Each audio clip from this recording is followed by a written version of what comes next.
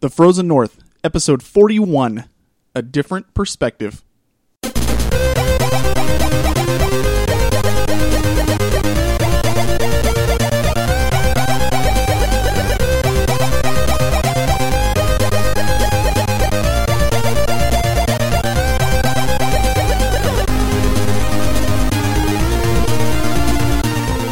Hello and welcome to episode number 41 of The Frozen North. We're ready to talk about some games today. My name is JJ. My name is Mark. Howdy, y'all! You cough while you're saying that? Maybe. Maybe. You don't know whether you coughed or not? I don't remember. He couldn't decide if he wanted to cough or stutter. That's typical Mark. Yeah, it is. My name's Brian. I mean Matt. I mean Brian. As you can see, we're joined by Matt again. Brian, since we record 2 episodes at once, Brian obviously is not here again, but he will be back, I hope, next week. Not that we don't like having Matt around. We do, but, I think we don't. Brian's hatred of JRPGs. Hey, I have an announcement that I want to make real quick. Oh, boy. I have started playing the Mass Effect series. I mean, I don't know Have if you? you can announce that because we just said we record 2 episodes at once. I did literally just say that. By the time this episode airs, I will have started Mass Effect. Oh, how are you enjoying it? I am loving it. Yeah, you have no idea. Unbelievable. Did you like the part when...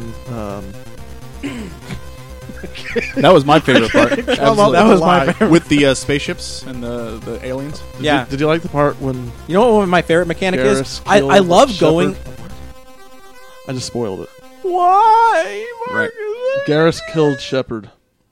It's like when Snape killed Dumbledore. Yeah, I know, right? On page 6. No, I really like the mechanic where you 5. go and you collect Mako. I hope that carries through to the other games. Oh boy. Anyways, we're here. We got a few things on the list today. We're gonna start off just by normal stuff. I'm gonna announce our ways you can get in contact with us. You can email us at frozennorthpodcast@gmail.com. Check out our website at fngaming.net where we have a forum and our latest news. Facebook.com/thefrozennorth, at FN Podcast on Twitter, FrozenNorthPodcast.blogspot.com, and we're on iTunes under the Frozen North. Please subscribe to and rate us on there. All right, good to go. So, Wait, where can I subscribe to and rate us? iTunes? Okay. I don't get it. I'll just double You check. forgot iTunes? Yeah. Marcus wants you to do a poem. He wants me to say subscribe. Please subscribe. Yeah, that's what he wants. I want him to say howdy, y'all, but he won't My do that. apologize. Anyways, so one last reminder, we are doing our contest on Twitter. Hopefully by now we'll have 100 followers. We should be close. I can announce that, when you're listening to this, it won't be true, but right now we have 97 followers. One less than when I checked earlier. What did you do? Nothing. What did you do, Mark? I didn't do anything. You know what? That's your problem. What? Way to I go, was Mark. tweeting all yesterday. Unbelievable. That's all right. By I'll that, get I you mean, the like, 3 what- followers you need. You better. I got it. I got this. You just... Okay. All right, so help us hit that 100 because we got a pretty good contest lined up. Painful contest. All right. Well, I think it's good.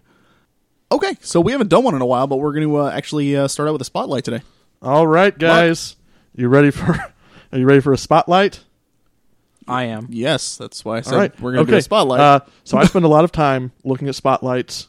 Well, not looking at spotlights. What am I saying? Looking at Kickstarter. You should see his pupils. They're ridiculous. He Looking at stares right Kickstarter, into them. And I see a lot of attempts to make old school throwback SNES era RPGs. But I don't see a lot of them trying to actually do anything new or original other than try and tell a story that they want to tell. So when I saw this game, Elysian Shadows, I was blown away. I sent it to JJ. I sent it to Brian because it's actually trying to do something different. They're coining it as essentially a next-gen 2D RPG for Dreamcast, Steam, and Ouya, whatever. Oh, yeah.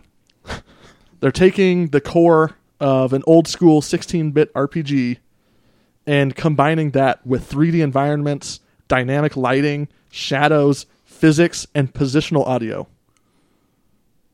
Positional audio just- sounds really neat. Yeah, that's pretty incredible. So 3D environments, like it's still going to be It's like going to be top-down perspective, though? it's top-down perspective most of the time, but there are times when the perspective comes up. They've actually added platforming elements to the game, and it's using action-based combat, which they say was inspired by Secret of Mana and God of War. That sounds like a match made in hell. It sounds I a love little it. bit crazy, but they've said that you can interact with your environment, use your surroundings to your advantage. They said you can even literally drop a potion out of your inventory and pick it up and smack a boss across the face with it. It's pretty good. Interesting. They haven't told us a lot about the plot, but they've said you will travel through lush environments, diverse biomes, explore mysterious ruins, discover a world caught in constant conflict between magic and technology. Magic is a gift reserved for only the loyal followers of the Creator. I'm putting that in quotes. It's like a proper noun. While the non-religious sects of the society are forced to rely upon technology in their daily lives, upon uncovering a mysterious artifact deep within one of the ancient ruins scattered throughout the land, Julian and friends find themselves thrust into the middle of this rising conflict. You can solve the mystery of the ancient civilizations and prevent the destruction of your own civilization. So, you've got this strife between technology and magic. You're going into ancient ruins to try and figure out a mystery from the past. They haven't told us a ton of details about the plot, but it does sound pretty interesting. One thing that's going to bum JJ out is there is no overworld map. Oh, man. They said they wanted to create a world that is continuous and feels connected rather than disjointed and separated by a world map. Well, that's okay. I mean, that's worked before in games Yeah. like Link to the Past absolutely. and everything. Exactly. They actually fine. said their environments are very much inspired by Zelda, Link to the Past. Like, there's barrels, you can pick them up, throw them, chop bushes, stuff like that. It's not just... the phrase they used was no decorative doors. That's the rule. There's no decorative doors. Anything that looks like you shouldn't be able to interact with it, you can interact with it. So if Cool. there's a closet, you can go in the closet. Exactly. Good deal. I like that. I mean, I like that a lot. If there's a barrel, you can throw it at the enemies. You can set the barrels on fire. It kind of feels to me like Divinity, Original Sin in a way, but in a 16-bit SNES style. So it's pretty exciting to me. If you go onto their Kickstarter, you should check out their music because it's also really well done. It's a team of 7, I believe, working on it. They're asking for $150,000. They currently have about $88,000 with Correct. 22 days to go as of recording this. So when this episode comes out, they'll probably have about 2 weeks left. Yeah. That's plenty. They've of got time. some stretch goals. I'm going to skip past most of them and go to the one that's important to me, which is if they get to 250,000, they're going to release it on PlayStation 4, Xbox One, and Wii U. And if they get to 260,000, 10,000 more, they're going to release it on the 3DS and PS Vita. Very cool. That is very cool. So definitely go and check that out. Listen to the music. Listen to their vision because they are actually trying to do something unique. Totally different than what I'm used to seeing on Kickstarter. Definitely. And Mark is actually, he's looking to have a little chat with him and see if we can get something posted on the blog as well. So look for that for sure. Yep. And that's spelled ELYSIAN, Shadows. So go to Kickstarter and check it out because just looking at the screenshots, the pictures, and it looks like it'd be right up my alley for sure. So I love those old school games. Old school game with a new school look and feel, Yep. or new school game. It's worth with it an just old to school see. feel. You know what I mean? Just to see that they've done a day-night cycle and 3D lighting on 2D sprite graphics. I love it. I mean, how do you do that? Who does that? These guys do it. Old Very school cool. game without the old school problems and with a new school feel. There you Mhm. go. I'm loving it. Boom. But it's a new school game. Absolutely. You said old school. Forget it. Anyways. No, it's an old school game. It's not an old school game because it's coming out now. Matt! All right, I'm an idiot. Fine. Man, nobody Man. said man. It's a throwback to the old school. There you go. There you have it. There you have it. All right, cool. Excellent.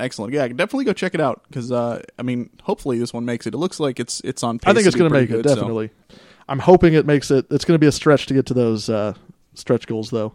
For me, But if see it what makes happens. it, man, for me, the thing that's so startling is the fact that they're able to make all these amazing things in this kind of a game with only $150,000. That's all they need to get this game to the shelf. they've actually been working on it for years, and this is just the final push they need to get it done. That's incredible. To me. That's Like, that's I'm exactly how loving it. Kickstarter should work. Exactly. They should have a product that's virtually ready, and then you just need that little bit of extra. So that's what Licensing, you ask for people to do. distributing fees, Correct. stuff like that. Exactly. Yeah. So I mean they're doing it right. Mm-hmm. All right. With that, we are actually going to head on over to ourselves. Myself, Mark, and Brian actually had a chance to Skype in Isaac, who is our first official reviewer for the site. We did this a couple weeks ago. I'm going to go ahead and just, with the power of editing, throw it in here. The power of editing. So you will hear Brian's voice. He was there. He's actually here right now. No, it's not. He is in spirit. Yes, absolutely. But we're going to go ahead and hop over there and talk to Isaac for a little while. And yeah, so here we go. All right, we are here with our newest addition to the Frozen North family, Mr. Isaac. What's going on, man?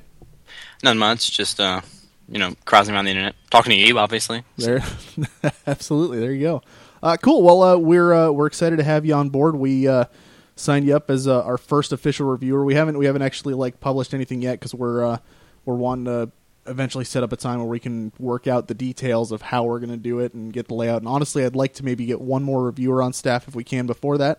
But if it takes too long to find somebody else willing to do it, we'll probably just run with it and see what happens. You sent us two to apply. One was on Xenoblade Chronicles, and the other was on The Last Story. And I mean, Mark and I read over them, and both of us were just like, "This is extremely well written." Yeah, they were and, really good. I mean, I haven't finished The Last Story yet, but after reading your thing, I really want to go back and finish it now. So, Yeah. I picked the two games I could probably talk about the most, even though The Last Story isn't, my favorite Wii game ever. It's a Sakaguchi game, so I had to review it. Definitely. So. Yeah, absolutely. Okay, well, why don't we talk a little bit about you? What can you tell us about your gaming history? Why do you like it so much, and what kind of you've been playing lately?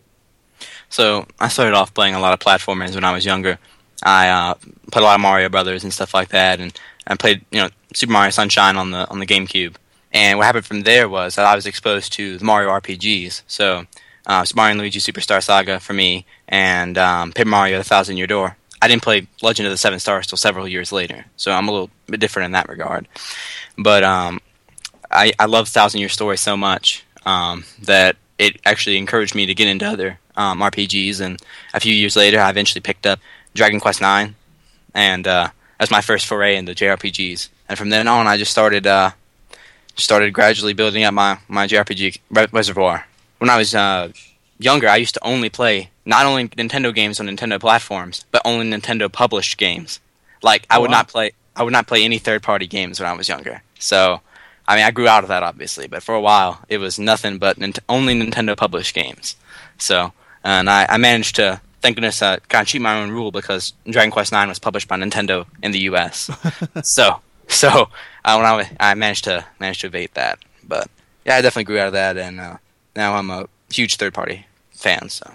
Cool. How just out of curiosity, I have Dragon Quest IX, but I haven't actually played it myself. How is it?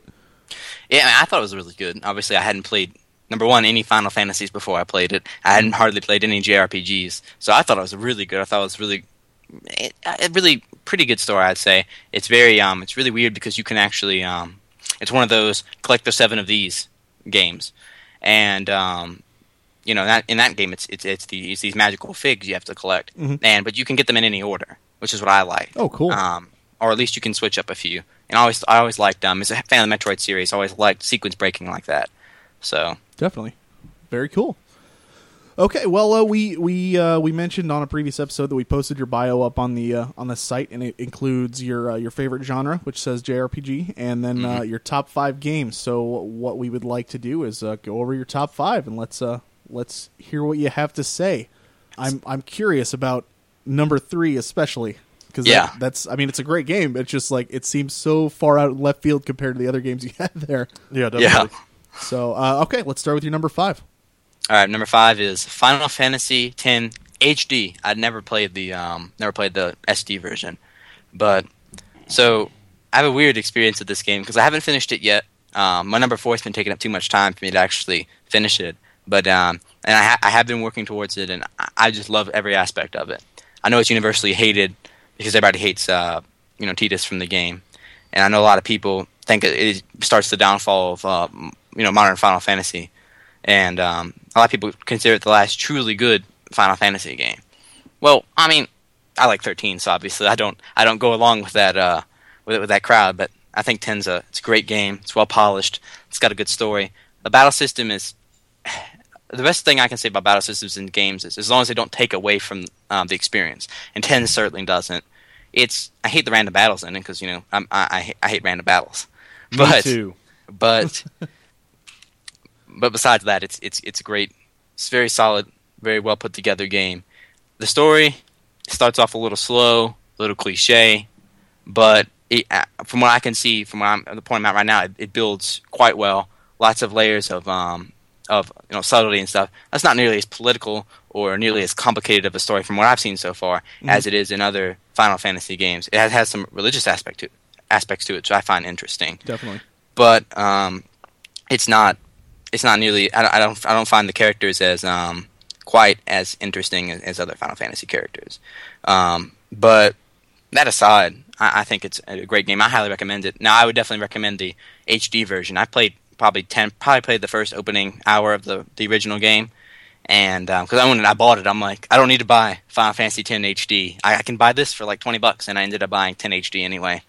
But I played the original and the SD version, and it's definitely an upgrade, obviously, to play the HD version. It looks great. The people who Square Enix outsourced it to polish up the textures and polish up the polygons, they did a really good job. There's some really weird fiddling because of the way it's been upgraded to HD, and it looks weird sometimes. And you can tell a lot. You can tell the difference in the facial models a lot worse in between pre-rendered cutscenes and normal in-game engine cutscenes. Mm-hmm. But it's the technology that they had in 99 and 2001 to make the pre-rendered cutscene still stands up today. I'd say it looks probably about as good as 13 does, non-pre-rendered. So that's saying a lot for a game that was started development in 1999. Yep. Now it's extremely linear. It's probably the precursor to 13 about how linear it can get. There's no deviation from the path, none of that stuff. But I love it anyway because I don't have to have non-linear story. I'm only there to experience the story, and that's why most of the time when I play a game, I probably only explore probably 25% of the world. I go straight along the path of the story. I rarely deviate, and that's probably a reason why I don't mind the linearity nearly as much. It is linear, and that's a big complaint that people have about it. But honestly, the amount of content and the things you can do in there, the only thing that's linear is just the zones itself, not like the layout of the story and the way it presents itself. It's just, it just feels like each zone is not each zone, but a lot of the zones are kind of just a hallway you're walking down. But there's so much to do that I love the game. So now, in terms of hallways, I found that there were much wider hallways, and they were at least multi-path. They tapered off at the ends of each one of the segments. Yeah, but it wasn't just. I said I love 13, but it definitely was not just a hallway with literally nothing else there to see. Absolutely, and that's probably my biggest thing with it. The voice acting, from what I've heard so far, is a lot better than it was in the original 10. One thing I didn't know I was really interested to see is that John DiMaggio voices Wakka in there. He's the guy who voices, if you've ever watched Adventure Time, he voices Jake. Mm-hmm. So I found that extremely interesting, and after hearing it, he's such a good voice actor. The problem is the script can be a little stilted at sometimes. I don't think it's the voice actors that are the problem. Most of the time, it just seems the script's kind of flat. Yeah. But from an earlier 2000s game, this JRPG especially, I've come to expect that. It's not a problem. You can kind of get over it. So definitely, I don't think it's anywhere near like a lot of people do give it flack just because it is kind of like the like you said, it's the beginning of the newer Final Fantasies. But it still feels like a Final Fantasy game to me.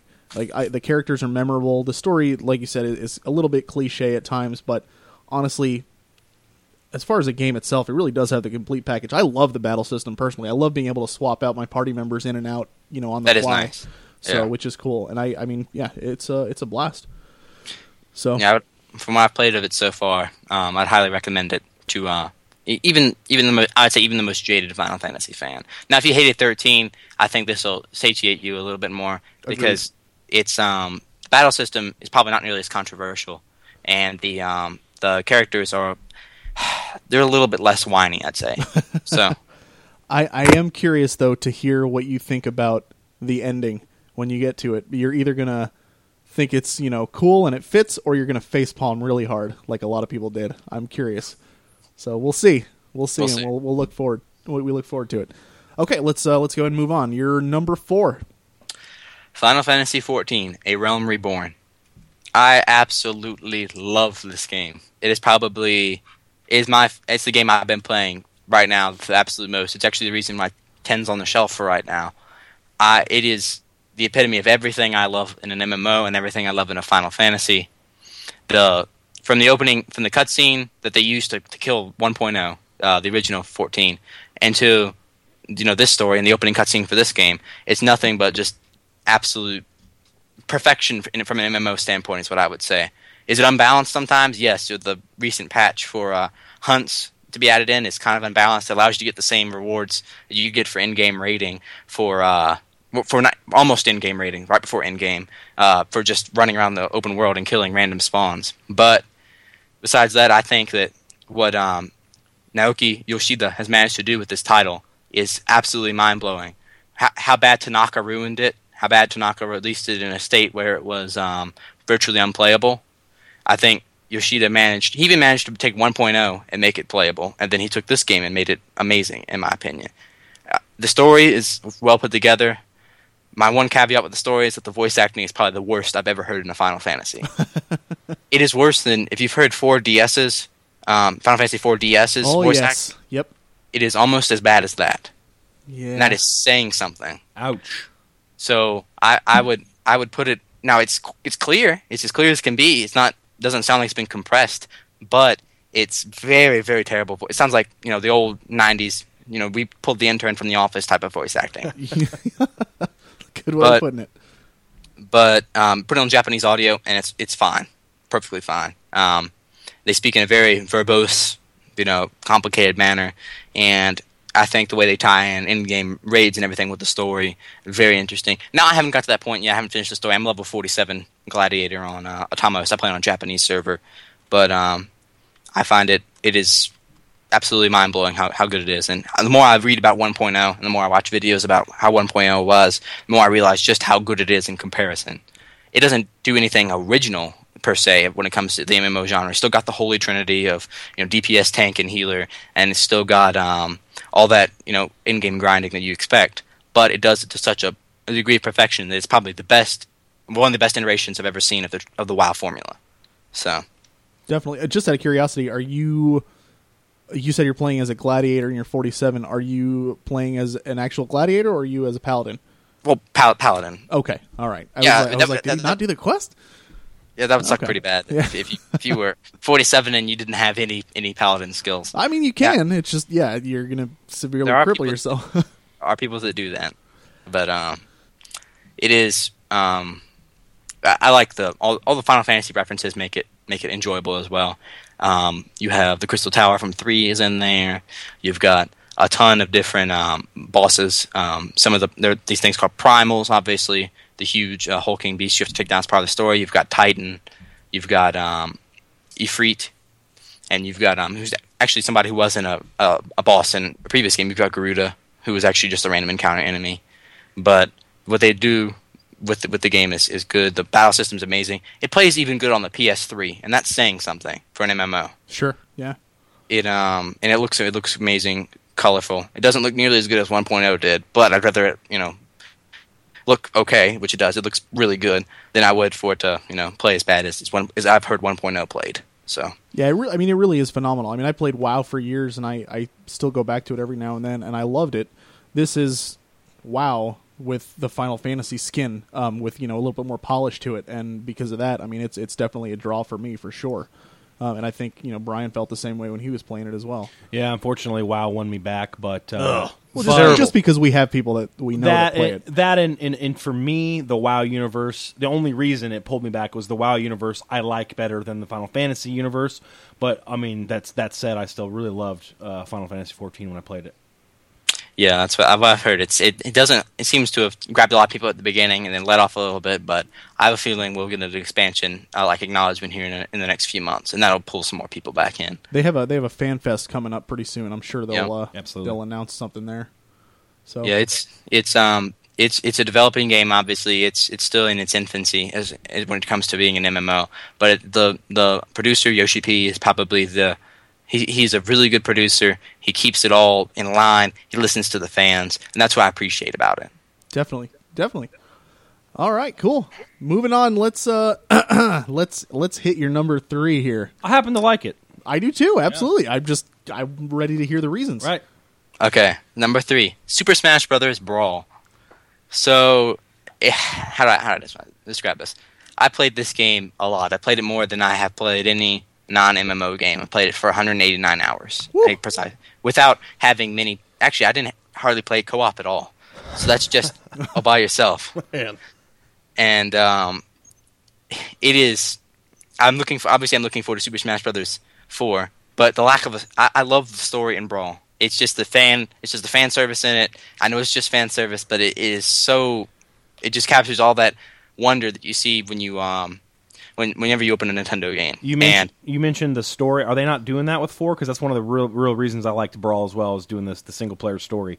No, there's none because oh man, Nintendo! It's a letdown. Yeah.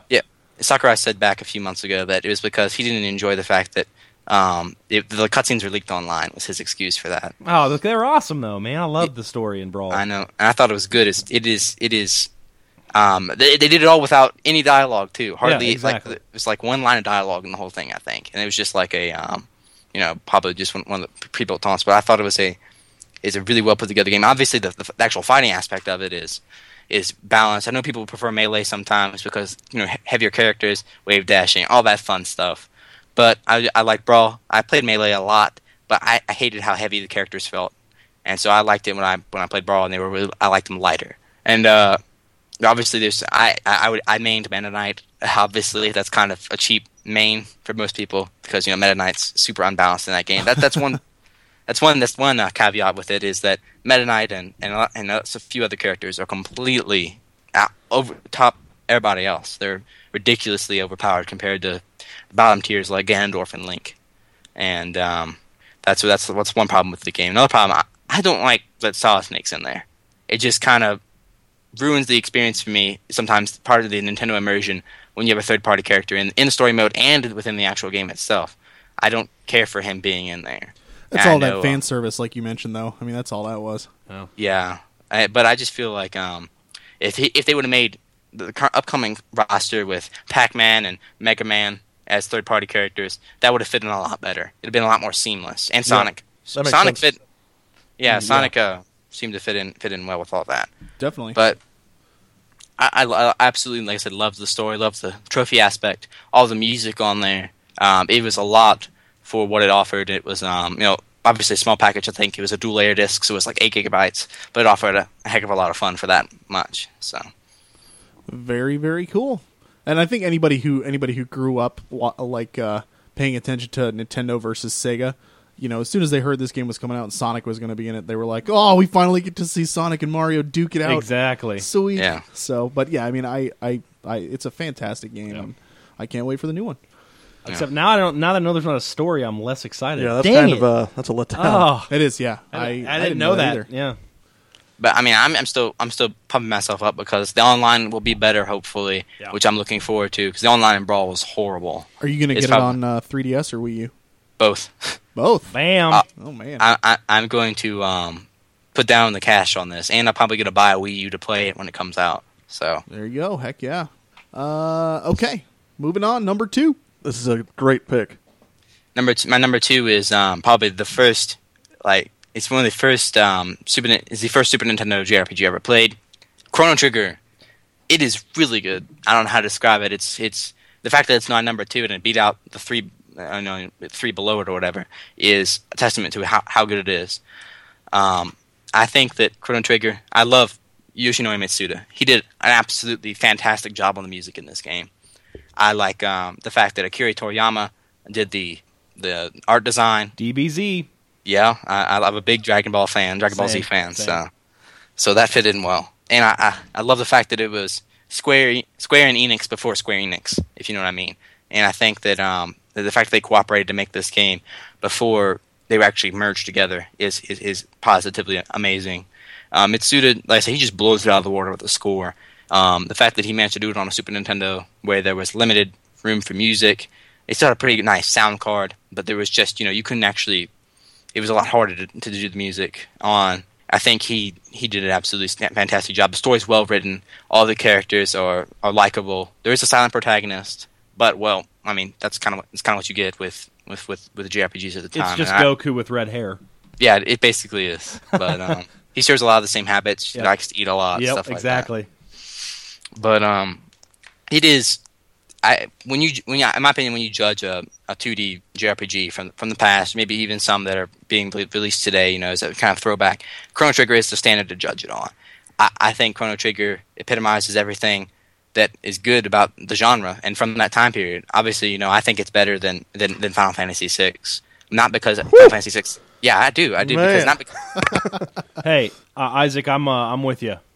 Because as much as I love 6, I felt like it was held back by random encounters, which is a thing of its time. Yeah. I felt like He's talking like me, like that. Yeah, that was a big draw to Chrono Trigger. I felt that, and this is going to hurt too, I felt that I liked Masuda's score in Chrono Trigger better than Uematsu's in 6. I can actually see that. Yeah, that makes sense to me. I felt they were very much on even ground, so I can see it skewing one way or the other. We've had so much depending. exposure Yeah. to. Yeah. No, that's Obviously, legit. That's legit. I played Chrono Trigger first, obviously, so that's probably a reason why nostalgia being factored in there. Definitely. But it is it's a very well put together game. The characters, while they're not ensemble and there's an obvious main character in the game, he's so in the background. It allows the other characters to truly shine. And I think that the fact that there's a point the midpoint in the game. You actually I like the twist in the mid part of the game. I think it's very interesting and allows the player a choice to either save or kill a certain character, and that actually, in my opinion, that choice outlines the rest of the game for you. Because obviously, I loved using that character, but it was great, very well put together. I thought I was near the end when I was in the middle of the story because of the way everything was setting up. I'm like, wow, I'm getting near the end. This is going to be great, and then it turns out there's a whole other half of the game left, and I love being surprised like that. The fact you can see your enemies—that's another good thing. Absolutely. That and basically the part where the 2 party members would work together to attack the same enemy, or 3 party members, that was ahead of its time in my opinion. I thought that was great. So just overall a very, very, very solid game, a great game. It's probably my favorite Mitsuda score that I've heard. Have you played Chrono Cross? No, I own it. I might play it on. I probably play it on my PSP honestly because I own it the digital version. So The music on that is very, very solid as well. It's probably Yeah. better than Chrono Trigger, to be honest with you. But I mean, it's got a different generation. It's actually got. That's a personal thing. Sure. I think it's better too, but a lot of people are Right. It's kind of 50-50, honestly. But if you look at it like it's on disc, so it can actually have. Well, definitely, you got the better sound font. Yeah. Right. It sounds almost like real instruments a lot of the time. Absolutely. I've heard the same things about the score. I've heard that it's pretty good. So Definitely, yeah, very good. And honestly, like with Chrono Trigger, even though yes, it is a 2D game, came out in the early '90s, it still holds up so well today. Like Brian just played it for the first Yeah. time, and he loved it.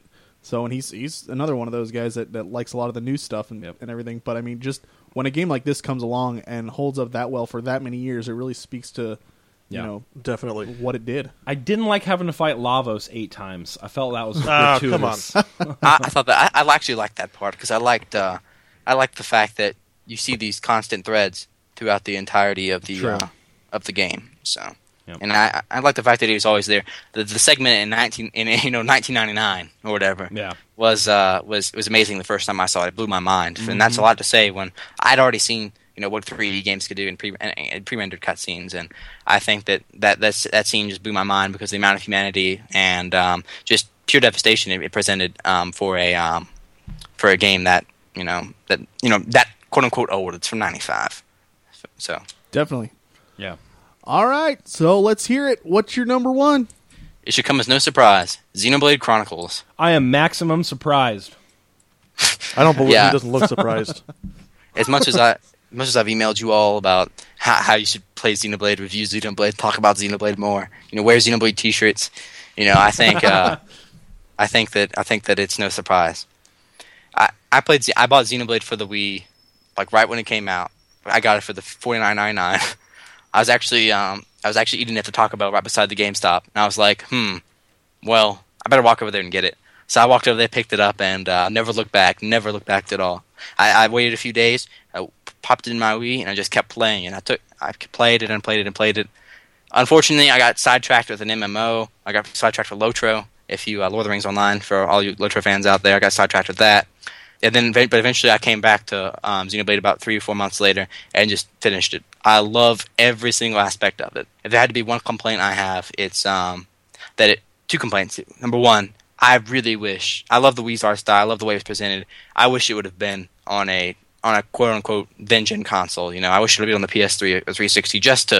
I can't imagine what the artists would have been able to do with that kind of Agreed. scope. Yes, definitely. And As good as it technology. looks on the Wii, I can imagine it would look just fantastic on a more powerful machine. Yeah, well, obviously we're gonna have X coming out, and that's yeah. kind of be an example of what it should look like or whatever, like what Xenoblade would look like. But even if you just put Xenoblade in your handy dandy Dolphin emulator or whatever and pump it up to 1080p, it just in terms of anti-aliasing, it just looks amazing even then. So I think it shows that they did a great job designing it for the specifications of the Wii. The battle system I absolutely love. I know some people think it's slow. I always thought it was fast paced, but I'm a fan of MMO combat. So As am I. that's kind of why I appreciate that. The music is my favorite soundtrack in any game ever. It's no comparison. Even Chrono Trigger's I find leagues below Xenoblade's soundtrack, and that's saying something. I think Yoko Shimomura and Ace Plus did. I don't know. They just blew it out of the water. I love violins, and Yoko Shimomura. That's what she's known for, and it just took all my expectations when I played it and just blew them out of the water. I got characterization I never experienced. The characters can be a little bit weak sometimes, cliched and contrived at the beginning, but as the game goes on, they get better, and they're not nearly as cliched and contrived as they began. You've obviously got the the kind of stupid older person who's like the main character, not the main character, like the Ryan, who's like the main character's sidekick. Ryan! Ryan time. So you've got Shulk, who's obviously the kind of reclusive, nerdy type of kid who's like the main character, and you got the love interest, and then you got the other love interest, and then you got the what else? Oh, the love interest for Ryan is what I meant. And then you got the second love interest for Shulk, and then you got Dunban, who's like the traditional like awesome guy because he's so awesome because he just fights with one arm, and the entirety of the game. And he's like the big brother for the group too. Yeah, and he's actually my favorite character in that game. Mine too, definitely. I felt that he was the most mature, and he always seemed to know what I get handle in situations that was presented to him. This is another one of those games that you think again near the end, everything's building up, you're there, you think you're at the climactic battle, and it just takes all your expectations and just crushes them in a good way. Just it might drag on for a little bit for some people during the end, and there's one particularly nasty boss battle right near the end. It's actually I found harder than the final boss. It is in my opinion, it is the epitome of what I like in a video game. It's got the magical sword and all that other fun stuff that we've come to expect from JRPGs. But the fact that it's voiced by British folk artists, I found made it better. It just felt more like I'm in a different world. And we're used to hearing the the Troy Bakers and everybody voicing all the voicing, like for example Snow in 13, and used to hearing these American voices, and it's just nice to hear kind of a break from that. And I really enjoyed the voice acting in that because it didn't suck, and I was surprised by that. It was actually solid. No, I got annoyed with Ryan at times. I think it not even necessarily just because of like the story parts and the cutscenes and everything. It's just hearing the same two phrases over and over again in combat that I was just like, oh my gosh, shut up, guy. And if you use Ricky, oh my gosh, oh. Okay, Ricky is annoying. I will admit that he fulfills the annoying animal part of the JRPG cast. He's annoying. I was looking at it up, but there's one touching scene with him and Dunban that kind of it kind of made me feel a little bit better about Agreed. Ricky as a character. Definitely. And the theme that plays during that is just amazing. It's a remix of his really quirky character theme. So, but yeah, Shimomura just hammers on those violins the whole time, and they're in almost in every single song of the game, and they melt your heartstrings. That's what I'm saying. I'll say that's every time I turn the game on, well, almost every time, I would listen to I would just sit at the start screen and listen to that theme. It's gorgeous. Mm-hmm. It's amazing. It does a good job of portraying every single aspect of the game. Yeah. You know, the fact that there's some happy moments, there's a lot of sad moments, but the game has some time to make fun of itself sometimes. It's not all seriousness, and that's what I like about it. There are some moments that allow you to take a little break and laugh when there's that. And the world design, two big titans that fought and then stopped and then you're on their bodies now. That's amazing. It might not be particularly original. I mean, Transformers had Unicron and everything, but it's I find it extremely well put together. And I'm going back and playing Xenosaga and Xenogears sometime soon. So I kind of want to go and see if there's any tiny little references in Xenoblade to that, or if there's any similar art styles or character portrayal besides the obvious Nietzschean themes that overlie all of them. If there are any tie-ins, you might see it just from the ending of Xenoblade. I won't say anything because these guys haven't beaten it yet. But I can see that. I will say I was gonna be so upset when I was playing through it. The whole time I'm sitting here where did these Titans come from? All it is has been talking about you're just on them and that's it. And I'm like, are they on a planet? What the heck is this? We're just on two giant gods or whatever. What is this? And then you beat the game and it tells you everything. And I was like, oh wow. So it's so cool. I was going to be so mad if it didn't do that, but it did. I love the ending. Yeah, it is. The ending is it's extremely sad sometimes. When you think about what actually happened to actually what you would call I find the villain in the overall all the villains in the game very sympathetic. None of them I felt were just pure evil for the sake of being evil. There were no Saurons in this game. They're just evil because they're evil type of thing. Yeah. It's all very much they're evil for a reason, or that they're misguided type of thing. And it's that type of moral relativity. I hate moral relativity when I look at stuff from my own personal views. But within the context of this game, it really showed that there are a lot of grays within stuff, and it's not just black and white. And I find that extremely important within the context of it. Absolutely. So. I think when we finally do review it on the show, when Brian has a chance to play through it, we'll probably have you back on and you can talk about it with us, because I'd like to go into a little bit more depth of the themes and the plot and everything like that. But there's just so much there that I don't want to spoil it before he has a chance to play it. Yes. So and in order to talk about the ending, talk about Xenoblade as a whole, you need to put. I think you need to just sit there and be like, okay, stop listening now if you haven't finished it. It's spoiler time, right? Because it's so deep at the end that you just need to spoil it. So it is. I mean, and I've said it before. Hands down the best game on the Wii for sure. And honestly, I one of the best games of the generation. It really, really does shine, and it shows you, even though the character faces and that kind of stuff, not really that great on the graphics department, but the environments and the world itself pushes that system to its limits. Granted, it is the Wii, and we wish it was on something else, but man, for what it was and what it did, they still hit it out of the park. And it's because of that I'm just pumped for X. Now, when I saw that it was more of a traditional JRPG story, was I a little disappointed with X? When I saw, the E3 reveal that it was a little bit more, contrived and it was actually in the real world, was I a little upset? Yeah, but I think they'll manage to turn it around, and there's some interesting tie-ins that Xenoblade could have with that, or the rest of the Xeno games, from what I've heard. Definitely. Cool. All right, man. Well, we appreciate you taking the time out and talking to us about some games and what's going on with you. What you been playing lately? Just out of curiosity. 14. 14. All right. Yep. Solid, that's been pretty much. It's just taken up all my time. I've been getting my paladin to 50 or whatever, and I'm at 47. I'm almost there. I've 6 more dungeons and I'll be there. Type of thing. Then you get your Magitech armor. Sweet. Yeah. Oh. Yeah. Then I might just try to go for the goal of if you get 500 player commendations, you get the golden Magitech armor. So, really? Yes. So I might try to go for that.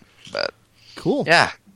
All right, man. Well, thanks again. We appreciate you, like I said, taking the time out, and I think we're going to probably call it here, but do you have anything else you want to add or throw out there? No, that's it. Thank you. All right. You guys have anything else for Isaac? Nope, solid interview. Had a blast talking to you. Yeah. Mark I said had a blast. The JJ six talking. marks that the six words that Mark said. Mark, Man. though Mark What? was talking over you the whole time, we would forgive him. Yeah. Next time, yeah. All right, man. Well, take care, and we definitely look forward to hearing from you again in the future and seeing what kind of reviews you pump out for us. All right, sounds So, good. appreciate it, man. Have a good one. You too. And we're back. Hi. We're back. Matt, welcome back. You were gone for a little bit. Yeah, I had to step out. Right.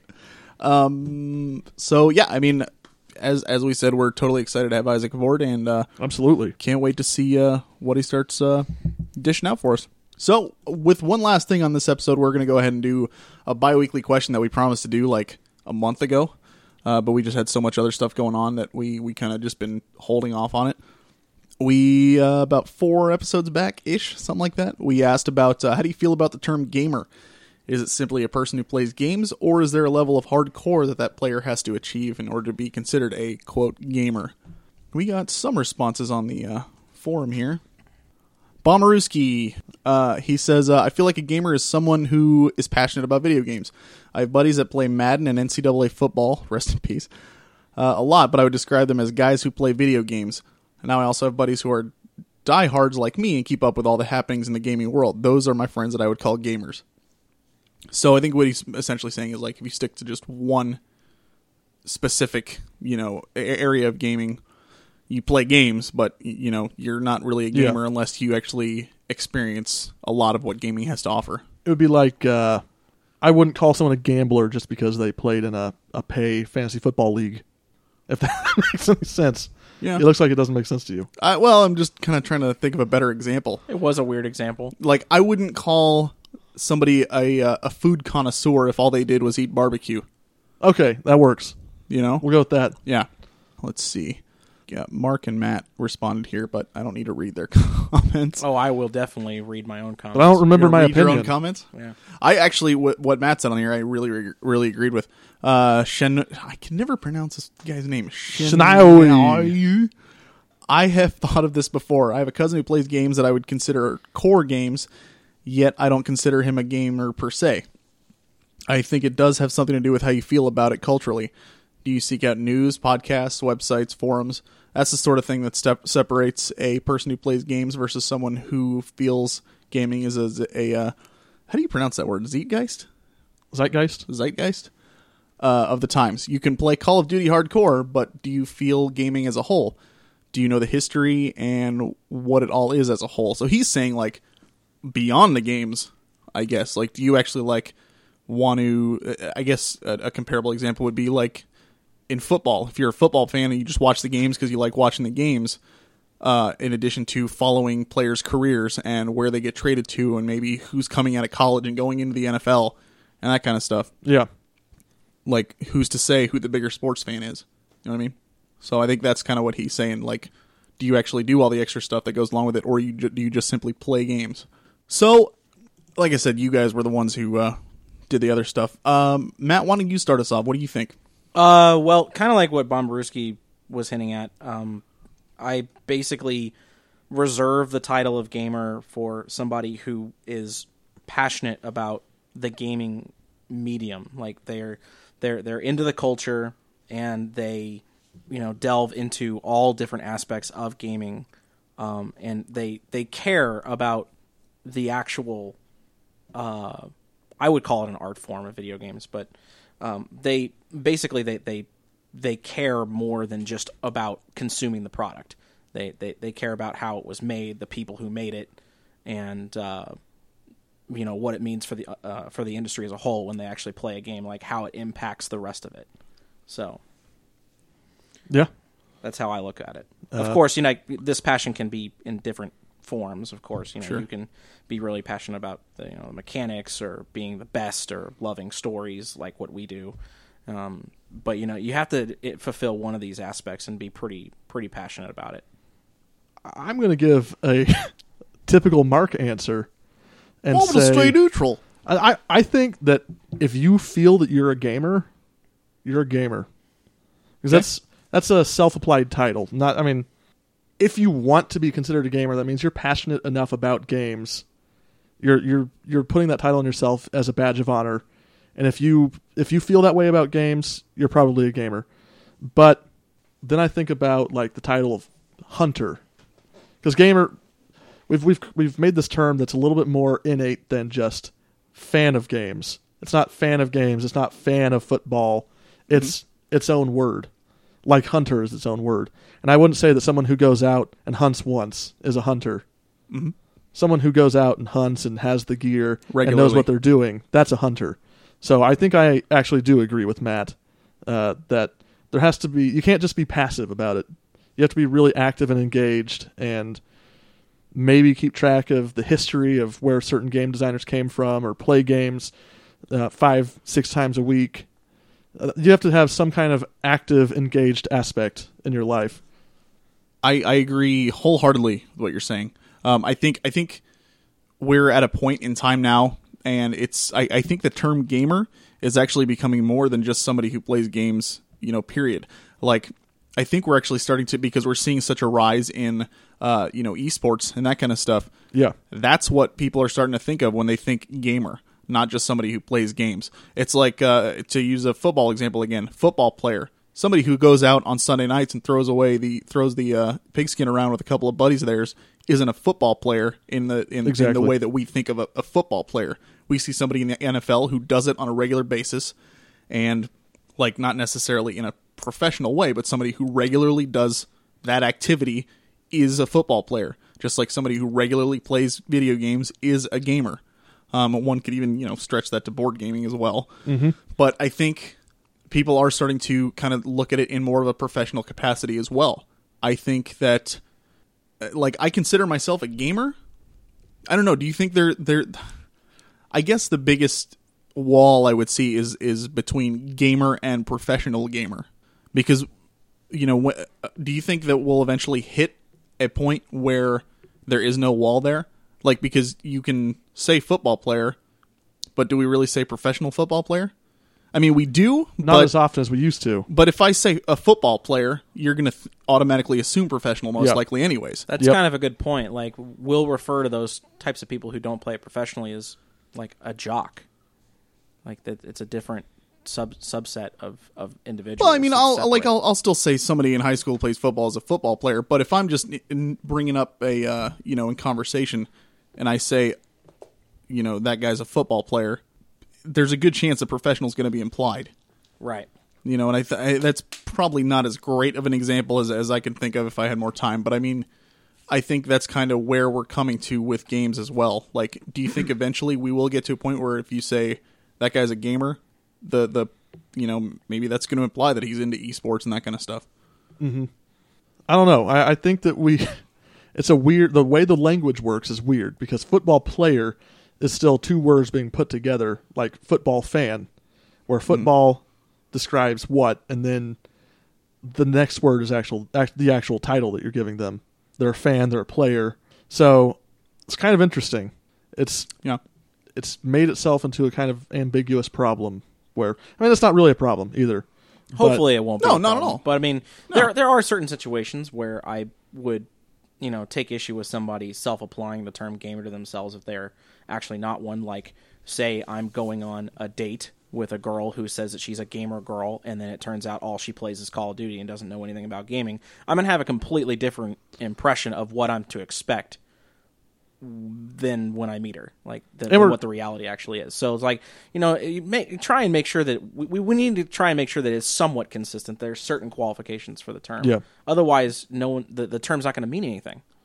And especially with the point we've gotten to now, where I would say 90 to 95% of the people in general who own smartphones play video games, play Peggle or You know what's funny? a Bejeweled I clone. don't consider those to be video games. Okay, so then question for you, Matt. You say that you would take issue if you went out with a girl who said she was a gamer and played only Call of Duty. Yeah.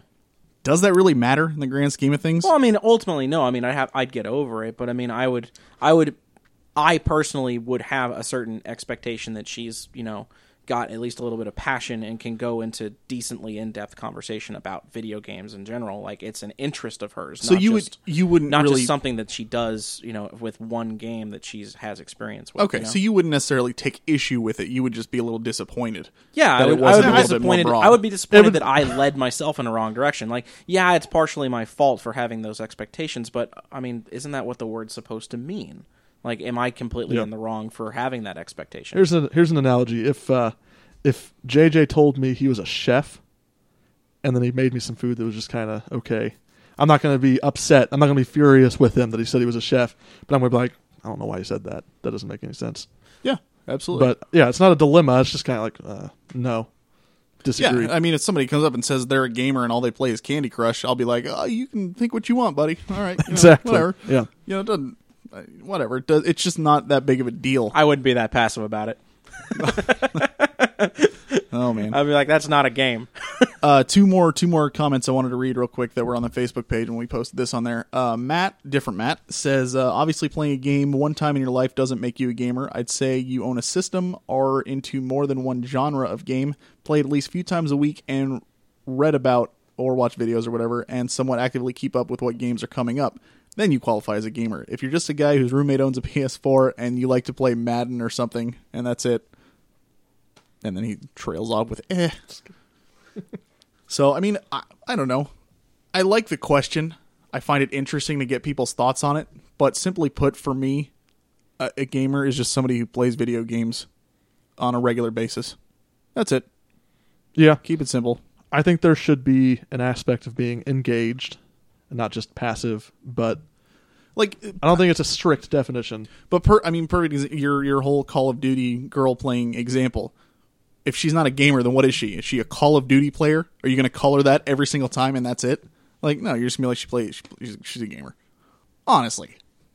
It's kind of a conundrum. It would probably depend on how often she plays Call of Duty. Like, if she's completely obsessed with it, then I'd just be like, all right, I guess I have to call her a gamer because there's nothing else better to call her. Man, your at the dates time. must suck. So it's like, wait, so all you do is play Call of Duty? How many days out of the week do you play?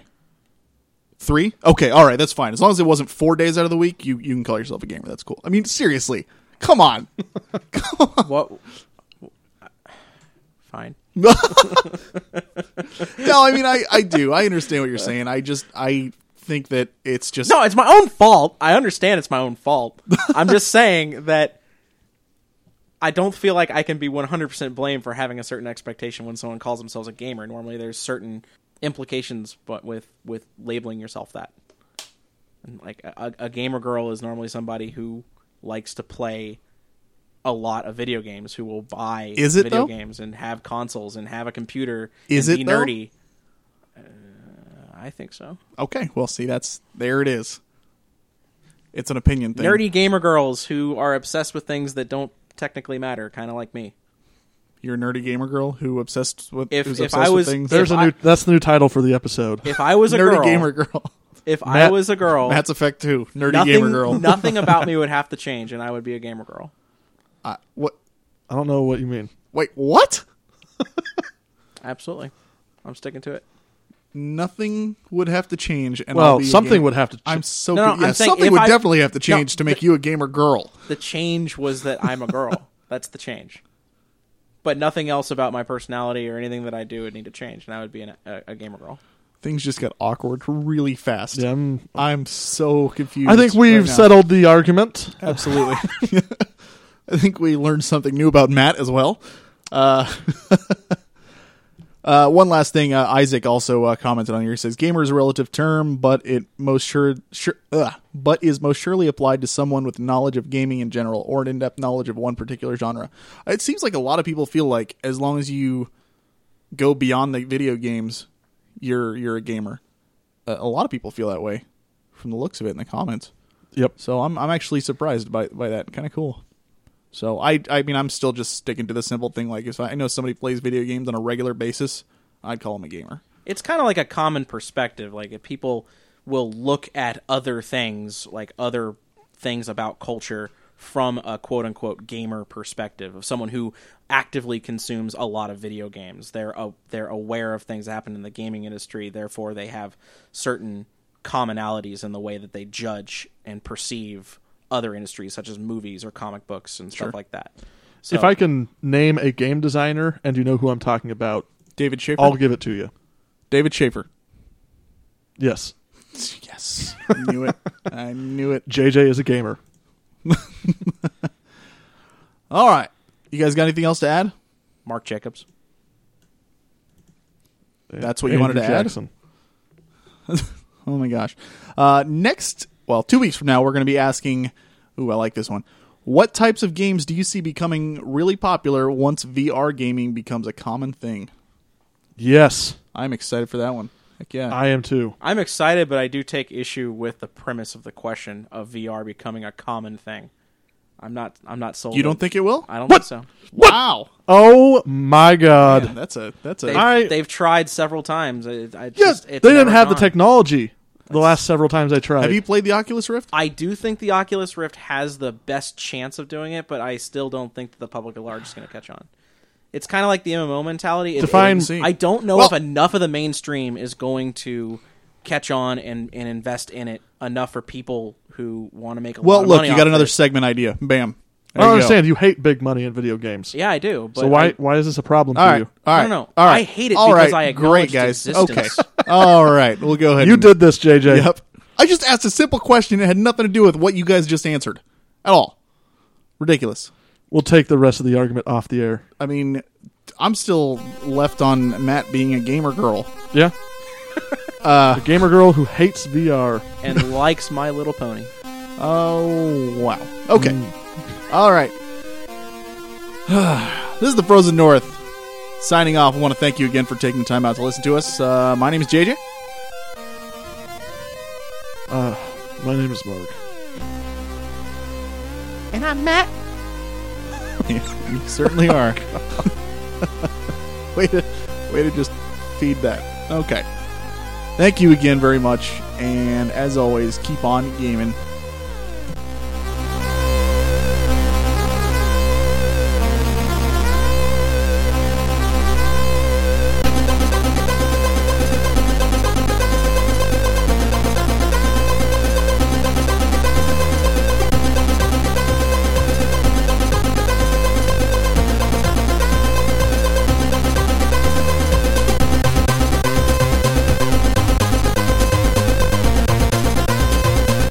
Our theme song was made available through the Creative Commons Attribution license by Ziphoid. The song title is Radical Fanfare.